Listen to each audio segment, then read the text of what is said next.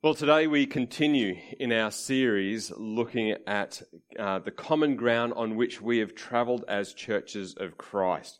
And up until now, we've been pretty uncontroversial. We've had some pretty broad acceptance of the location in which we navigate as a missional movement. But this week and next week, that may change a little bit. Hopefully not too much, as there can be differences of opinions that emerge as we see some people lean in one direction on some of these topics and others lean in a slightly different direction as well. Or as we note that change happens over time in the views of the churches of Christ. Some churches are faster to adapt to some of these changes and nuances, while others are less so. But in all of this, and with the diversity of who we are in our Christian faith, it pays to remind ourselves of what is essential to the churches of Christ. That is, that we believe that salvation is faithfully expressed through a personal relationship with Jesus, God's Son, and the Christ. Through our repentance and acceptance of Jesus, we enter into an eternal relationship with our Creator.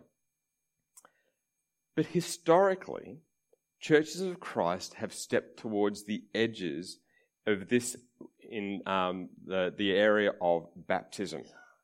You see, during the very early stages of our clustering together as Christians, we viewed baptism with such essentialness, if that can be a word, such centrality, such importance, in such an essential way, that it was inseparable between repentance and faith and baptism. We're all brought together as one.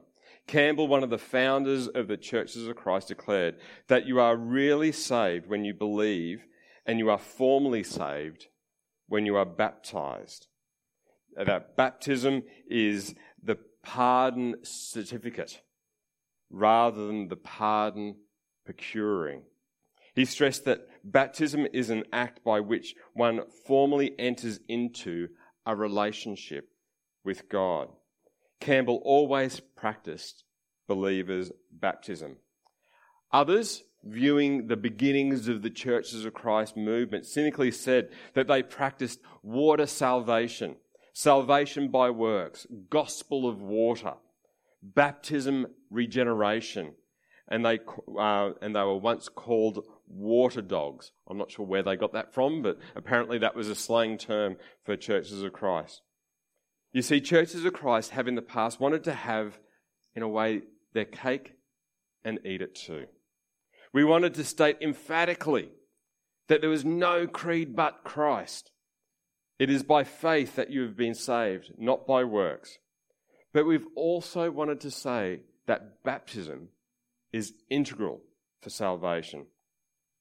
The non-denominational Churches of Christ International maintains that, from their point of view, that it is at the point of full immersion, being completely under the water, that is when someone comes into contact with the saving blood of Jesus.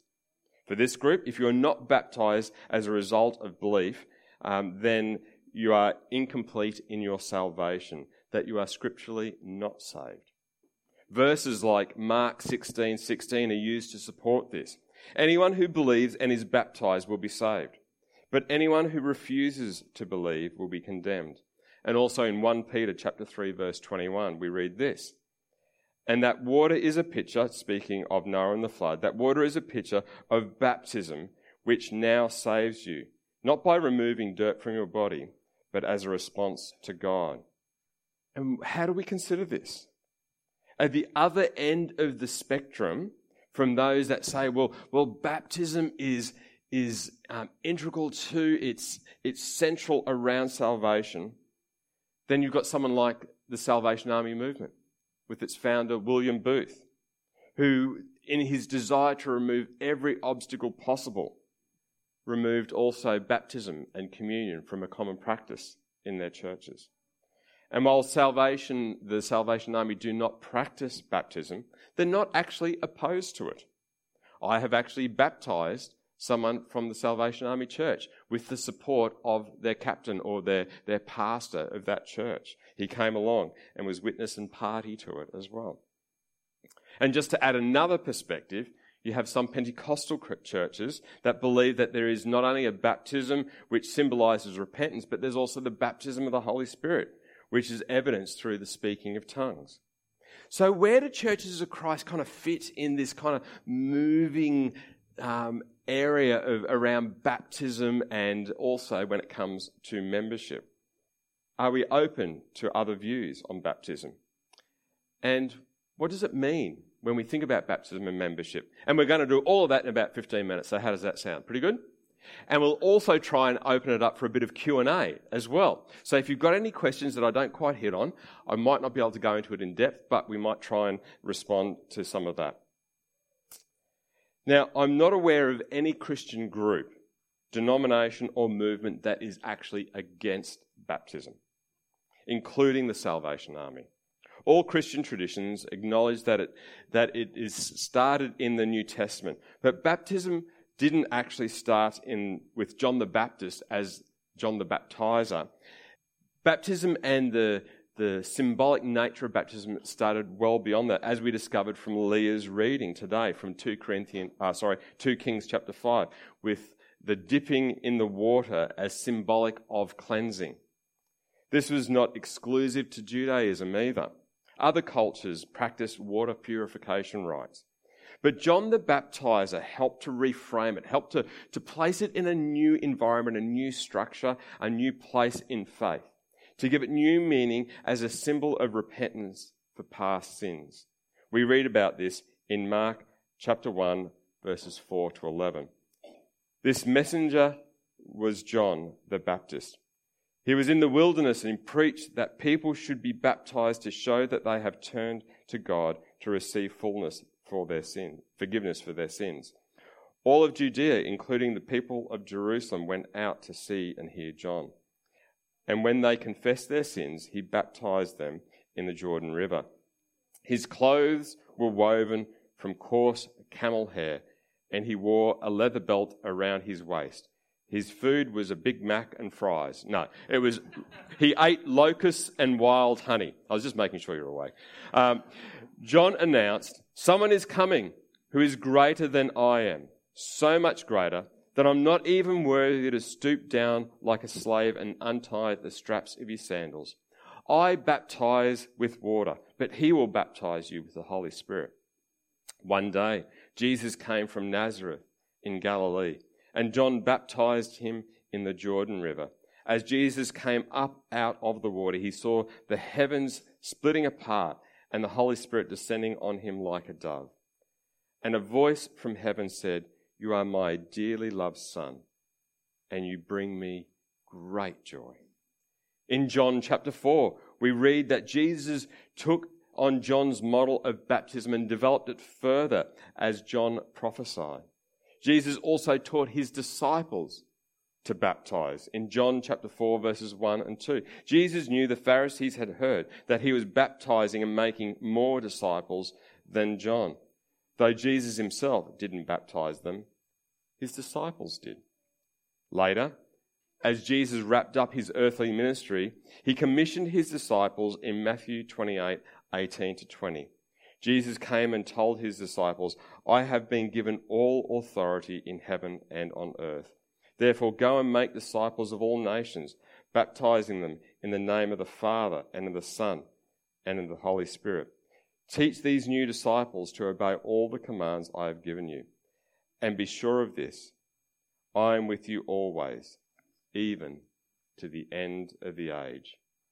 Sterling, a former principal of what is now known as Sterling Theological College, wrote about 20 years ago, and we've got his words on the screen there. For a large part of their history, churches of Christ associated baptism with salvation. They were adamant that the act of baptism did not save anyone by itself, as there was no divine magic in the water. God alone saved by his grace through faith. But they were just as adamant that it was in baptism that a believer appropriated God's grace and salvation, the cake and eating it too. Sterling also recognised that there has come a gradual but a radical change in the churches of Christ. He goes on to write, but our thinking changed radically when, as in the Christian Endeavour movement, we not only mixed but worshipped and studied and evangelised with many of the unimmersed, and frequently sat at the feet of their powerful preachers and dedicated scholars. Now, for those of you who have been tracking with us, you might remember last week how we looked at the importance of not believing that the churches of Christ had a monopoly on revelation, but that we can and we should learn from other Christian traditions as well. And this is an example of that being lived out in our history as a church. Churches of Christ putting this into practice. The tight circle, the tight view that we had around baptism began to be a little bit more open, a little bit more relaxed, a little bit more gracious. 3 passages for me that stand out in not holding such a strong association between baptism and salvation are these. Luke chapter 23, verses 40 to 43. But the other criminal protested, "Don't you fear God even when you have been sentenced to die? We deserve to die for our crimes, but this man," referring to Jesus, "hasn't done anything wrong." Then he said to Jesus, "Jesus, remember me when you come into your kingdom." And Jesus replied, "I assure you today, you will be with me in paradise." There was no requirement for him to hop off the cross, go get baptized, then get back up on the cross, and then he could go to paradise. Ephesians chapter 2, verses 8 and 9 says this, "God saved you by his grace when you believed, and you can't take credit for this. It is a gift from God. Salvation is not a reward for the good things we have done, including baptism. So none of us can boast about it." And in 1 Corinthians chapter 1, verses 14 to 17, it's interesting to see the way Paul has dictated or written this. 1 Corinthians 1, 14 to 17, "I thank God that I did not baptize any of you except Crispus and Gaius. For now no one can say that they were baptized in my name. Oh yeah, I also baptized the household of Stephanas, but I don't remember baptizing anyone else. For Christ did not send me to baptize." Okay. Christ did not send me to baptize, but to preach the good news, and not with clever speech, for fear that the cross of Christ would lose its power. Now, that doesn't mean that Paul was anti-baptism. We see time and time again his references to baptism, the importance of baptism. But here he's saying the centrality is that salvation is not based around baptism. It's based around a personal relationship with Jesus. In my application to be endorsed by the Churches of Christ, they asked me about my views about baptism, and I wrote this: "Baptism is a believer's response of obedience, but not essential for salvation. Full immersion baptism is best reflects its symbolic meaning." Now, obviously, the expressions of grace have gone quite far and wide, because they just sent me a letter this week saying that they were going to endorse me as a pastor in the Churches of Christ. And in May, when they have the conference, the state conference, they'll also be, hopefully if I just get a couple more things sent off to them, that they'll be ordaining me as a Churches of Christ pastor. For me, when I think about this whole thing of baptism and salvation, that sort of thing, I think of it almost like in 3 meals. If we had the analogy of 3 meals, you can't push it too far, but maybe this might help. 2 courses plus dessert. One person has 2 courses, the other person has 3 courses, including dessert. Which one ate the meal? Could they both come away equally full? So could a person who has accepted Jesus as Lord and Saviour come away equally saved as someone who accepted Jesus as Lord and Saviour and was baptised? Can one person be more saved than another? So what does this mean then for baptism, and when we think about baptism and membership in the church? For a long time, membership in the majority of local churches has required baptism as a prerequisite. For marriages and funerals, as we think about some different denominations, they will say, well, unless you're baptized into our denomination, you can't be married in our church. And I've got some relatives that have had to go through that process of being baptized into a particular denomination before they could be married in the church that they wanted to be married in. Northern is one of those that practices the policy surrounding baptism and church membership. And often this position is based on 1 Corinthians 12:13. Some of us are Jews, some are Gentiles, some are slaves and some are free. But we all have been baptized into one body by one Spirit, and we all share this same Spirit. However, if we take this verse out of context, it seems to be suggesting that baptism is a prerequisite for becoming a member of the body of Christ, the universal church. However, if we center ourselves around the common ground that people are accepted by Jesus regardless of their baptismal status, they're accepted into his body as a part of that, then what right do we have to place baptism or any other requirement on local church membership? If we hold that baptism is not essential for salvation and repentance and acceptance of Jesus as Lord and Saviour is, and then if we think about what is essential then for salvation, are we placing an extra requirement? You can be part of the body of Christ, but you can't be a part of us because you haven't been baptized. Challenges us a little bit. So how do we reconcile that?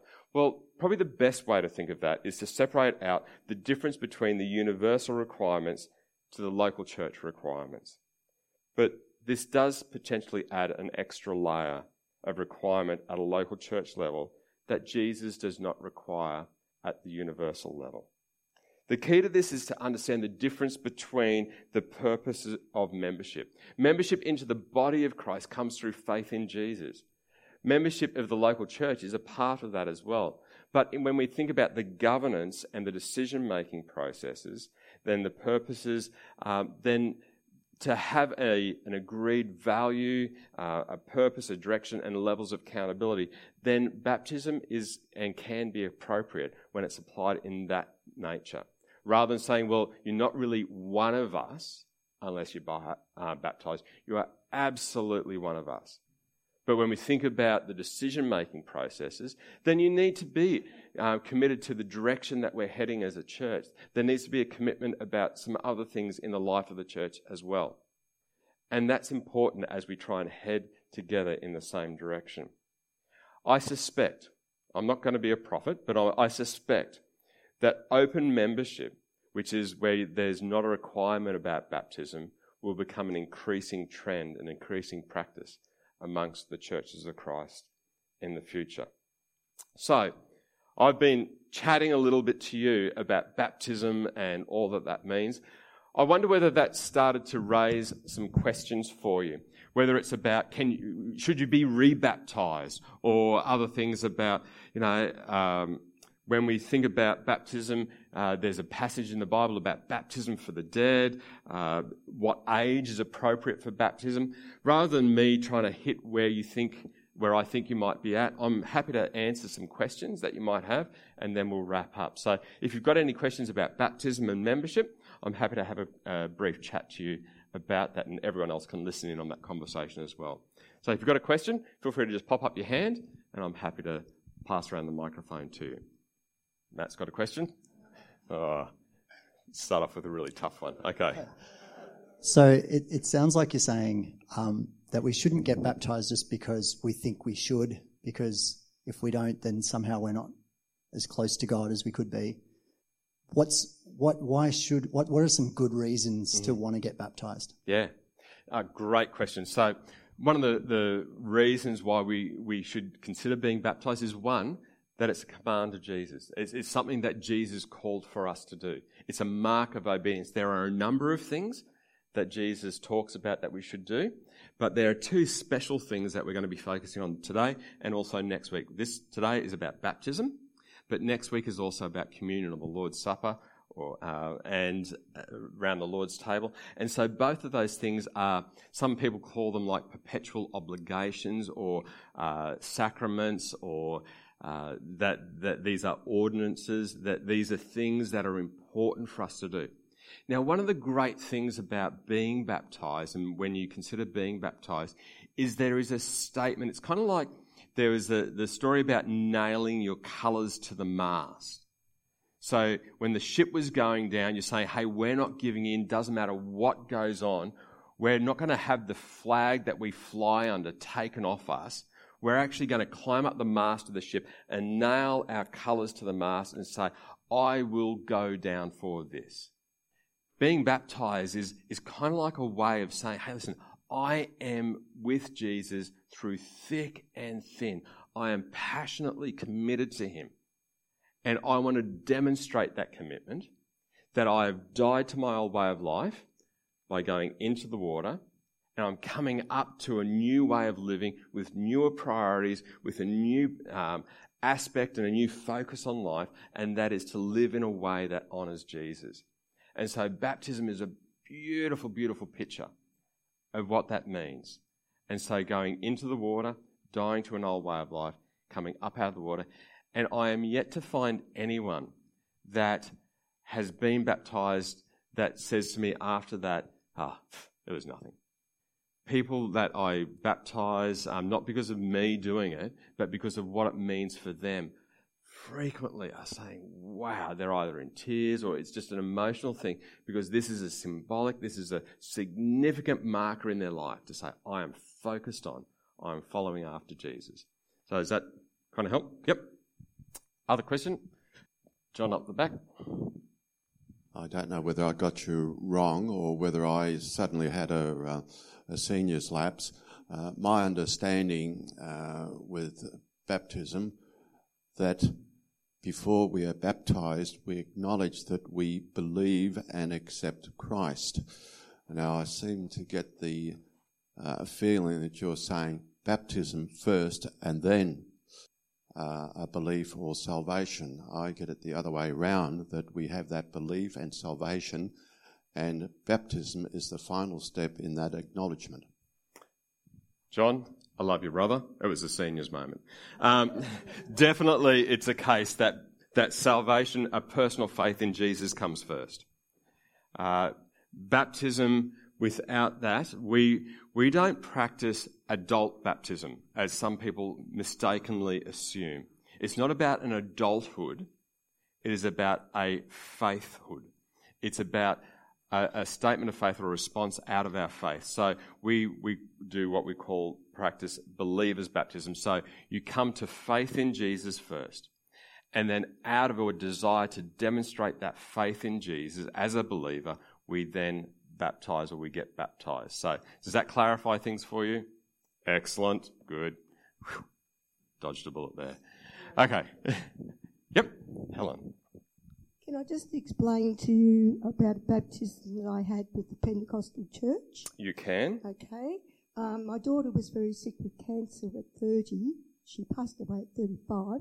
But in those years, we went to the Pentecostal church in Templestowe. Yep. They helped us very much, and although we were christened as children when we were babies, we decided we would get baptised together. Yep. The day came we were getting baptised, and Julie ended up in hospital the night before and couldn't make it. However, I went ahead, and after I came out of the water, getting baptised, I thought of her when I went under. When I came out, some of the ladies and a couple of people in the church started to cry. And I was told later, when I came out, Julia's face and her long red hair was with me. Right. Okay. And to this day, I felt that she was with me, and she got baptised at that time. But this was told me later. My youngest daughter was there with me that day as a witness, and she said, Mum, when you came out, Julia's long red hair and it was Julia's face. I don't know how you can explain that to me if you can, but they couldn't.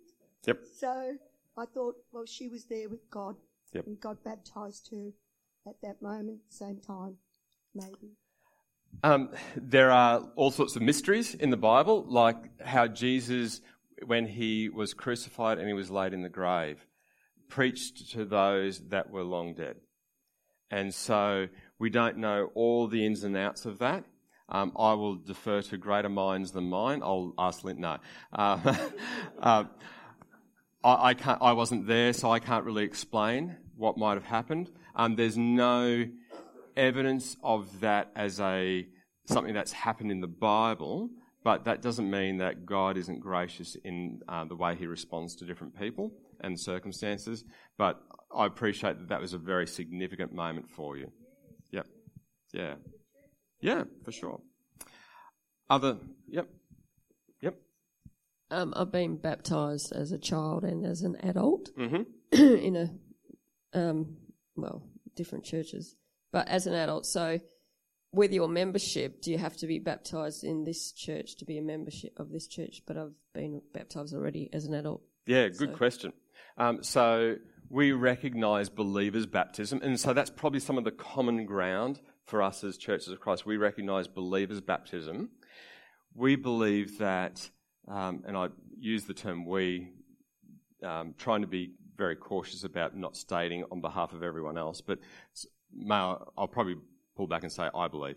I believe that as far as baptism goes, you are baptised and it's best witnessed by a church family.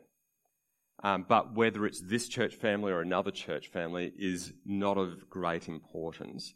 But it's more about that you've been baptised and that there is a celebration, because it's a wonderful way of reflecting that you are baptised and you are acknowledging that you're joining a part of the body of Christ that through your salvation. And so by having others there, it's kind of like you can get married at the courthouse and you can get married with just a couple of witnesses, but there is something special about being married in a community, with a community setting.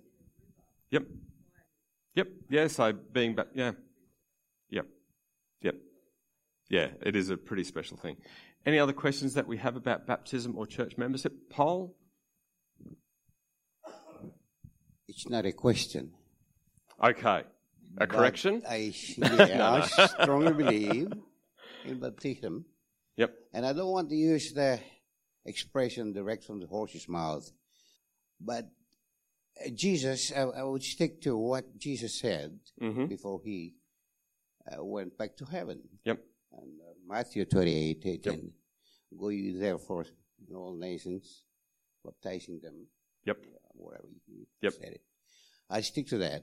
Yeah. My father was a lay minister, and one of the prerequisites when one of the children one of the children's prospective husband or wife would ask for the hands for blessings, the first thing that he would tell or who would require the one who's asking for the hand of his children is to be baptized, or he would say, if you're not baptized in my church, then you're not accepted to my family. Yep. That's in my opinion. I just stick to that Matthew 28:18. Yeah. Direct from the horse's mouth, but that's not it. Yeah, not that we're calling Jesus a horse at all. But the whole aspect of that Jesus commanded, go and baptize, making disciples of all nations, baptizing in the name of the Father and the Son and the Holy Spirit. That it's the Trinity God that we get baptized into and identify with. That's important. And yeah, there can be challenges, like Paul was saying, that sometimes parents can say, unless you're baptized into this group or this group, then you can't be married to my son or my daughter, or those sorts of things. And they can be extra challenges that we face in family environments. It becomes less so nowadays, but it still can be quite present for a number of people. Got time for one last question if someone has it, or a comment? Good on you, Lynn. Yeah, absolutely. Defer to the greater I wasn't wisdom. going to, but you gave us another opportunity. Yep. I was baptised when I was, and the reason I went out the front is because my girlfriend Jen, sitting next to me, started to go out to the front to get baptized, and so I thought, I'll do that too. Yep. Now, as a kid, that's what you think with a kid's mind.